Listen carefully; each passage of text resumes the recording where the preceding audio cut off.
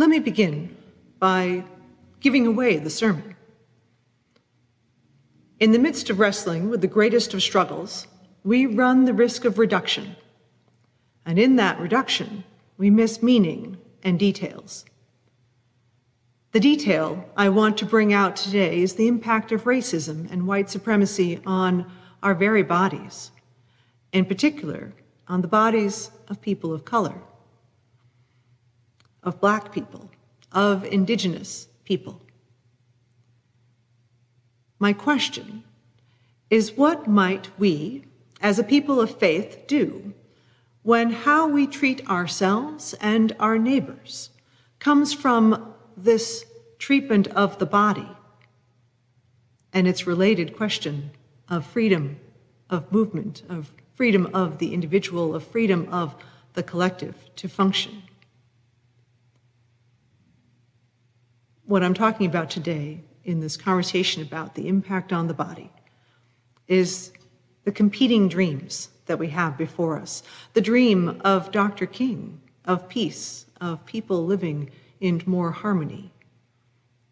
And also the dream that Ta-Nehisi Coates talks about in the reading, the dream of white supremacy, and how that all plays out right here and right now. Every year I look forward to this Sunday and the opportunity to reflect on the Reverend Dr. Martin Luther King Jr. and all of his languages and all of his messages. There is the oration and there is the content.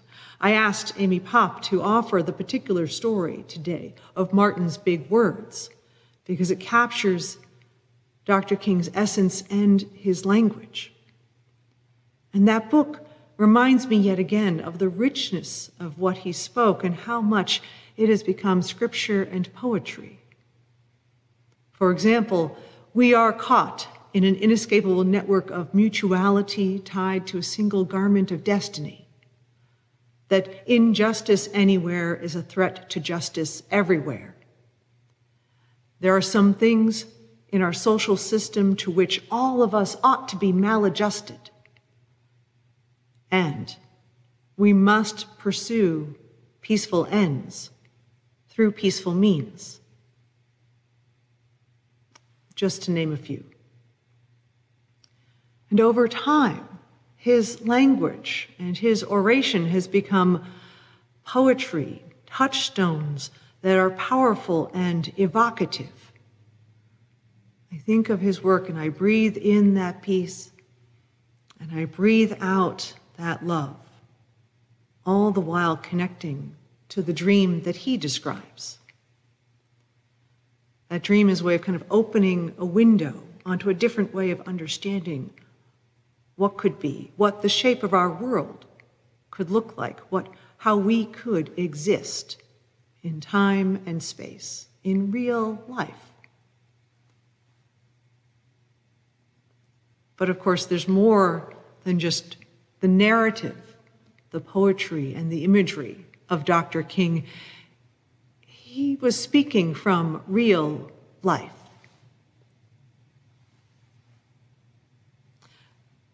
Author and speaker Ta-Nehisi Coates speaks to that real life, the origin of the struggle around race and enslavement and white supremacy. He speaks to that in many ways, but in particular in his 2015 book, Between the World and Me. It is structured as a letter to his 15-year-old son, where Coates talks about how the Black body has been subjugated by white culture and American function and practice. He summarizes in this book the history of assault on control on the Black body while speaking from his life, his losses, and the trauma of the community in which he grew up. He says, he talks about being a father who does not offer comfort or consolation to his 15-year-old son after his son hears about the death of Michael Brown from a white officer's gunshots in Ferguson, Missouri. Coates says, "But you are a Black boy, and you must be responsible for your body in a way that other boys cannot know, even while remaining profoundly out of control and subject to the system around you." He talks about not giving up a little freedom to gain the strength of community, like we might often preach in our Unitarian Universalist congregations, mutual accountability, responsibility to living in covenant. That's not what Coates is talking about. Coates is talking about being on guard for the sake of survival as the default of how to be in the world. This is just one slice of how violence on Black bodies has deep, deep implications for all of us. That being on guard at nearly every moment of one's existence. For me, more to Coates's work is, as a white person, is having a glimpse of the embodiment of his point, of reflecting on going to like the Civil Rights Museum in Memphis, where they have preserved the balcony where Dr. King was shot, along with the line of the shot and the building across the street. There is a difference for me between the abstraction of oppression and even great documentaries and that direct experience of being in the spot and looking at that balcony. We are embodied with everything that has been passed down to us, the oppression, the institutions, how long the struggle has been. We are embodied. And the past couple of weeks, we have had all over again the question of the body, white bodies and Black bodies and people of color and those who are indigenous. We have had this all over again with the activity in the Capitol, with the attempted coup, and how the white protesters and rioters were treated quite differently than those who were in the Black Lives Matter marches last summer.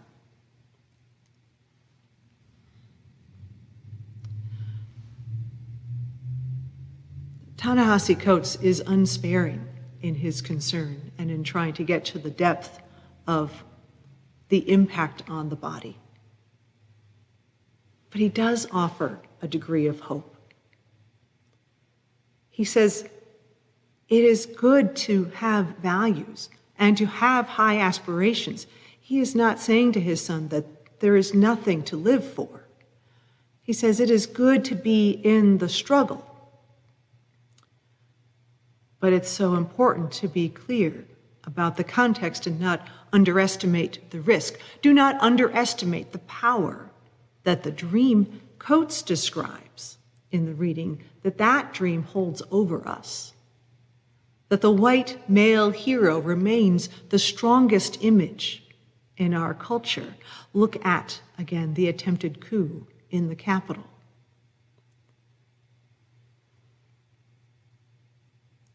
This year, however, may be a chance to become more aware of the real need to fulfill King's dream and the violence on the Black bodies that were the origination of that dream, and to continue to shift and dismantle the dream of the white hero. In an interview with the Today Show, after this past November election, Coates acknowledges all that has happened in 2020 to bring about more awareness of race and class and poverty and policing.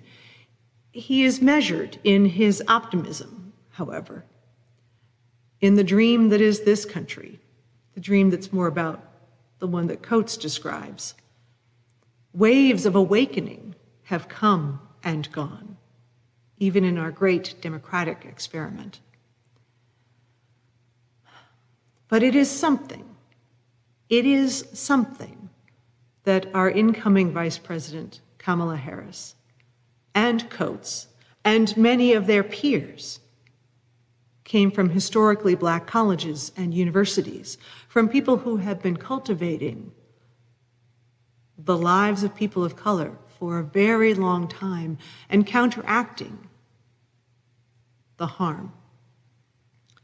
Coates talks about how for 4 years, when one is at one of those colleges or universities, for 4 years, that Black people, people of color, are affirmed in their history, in their appearance, in their skill, in their very existence.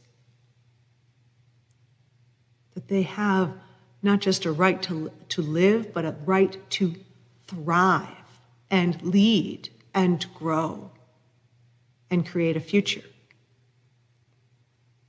And that is in such contrast to the constant social messages that say that whiteness and blondness and the Skywalker and the Superman are still better. We still have those messages,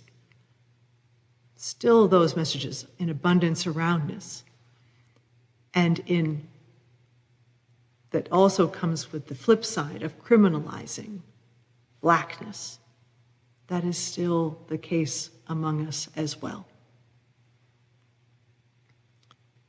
There is an opportunity to take up Dr. King's words that call to the white liberal churches to show up and speak up. Perhaps this is the liberal challenge, the liberal question. It is this dream, Coates's dream, that I have been in and have been able to live all of my life for someone like myself as a white person. And I can no longer deny how we are all bound to that legacy of violence. So maybe I can see the dream that Coates describes and the dream that Dr. King describes, and open that window and ask, knowing that all of the history and legacy and possibility that is behind us and around us,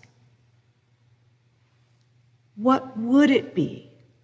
What would it be like to be a true body of freedom, a people, a human world, unfettered by the exercise, by such terrible exercise of bias and power? What would it be to be that kind of body of authentic freedom, responsibility, abundance, and future?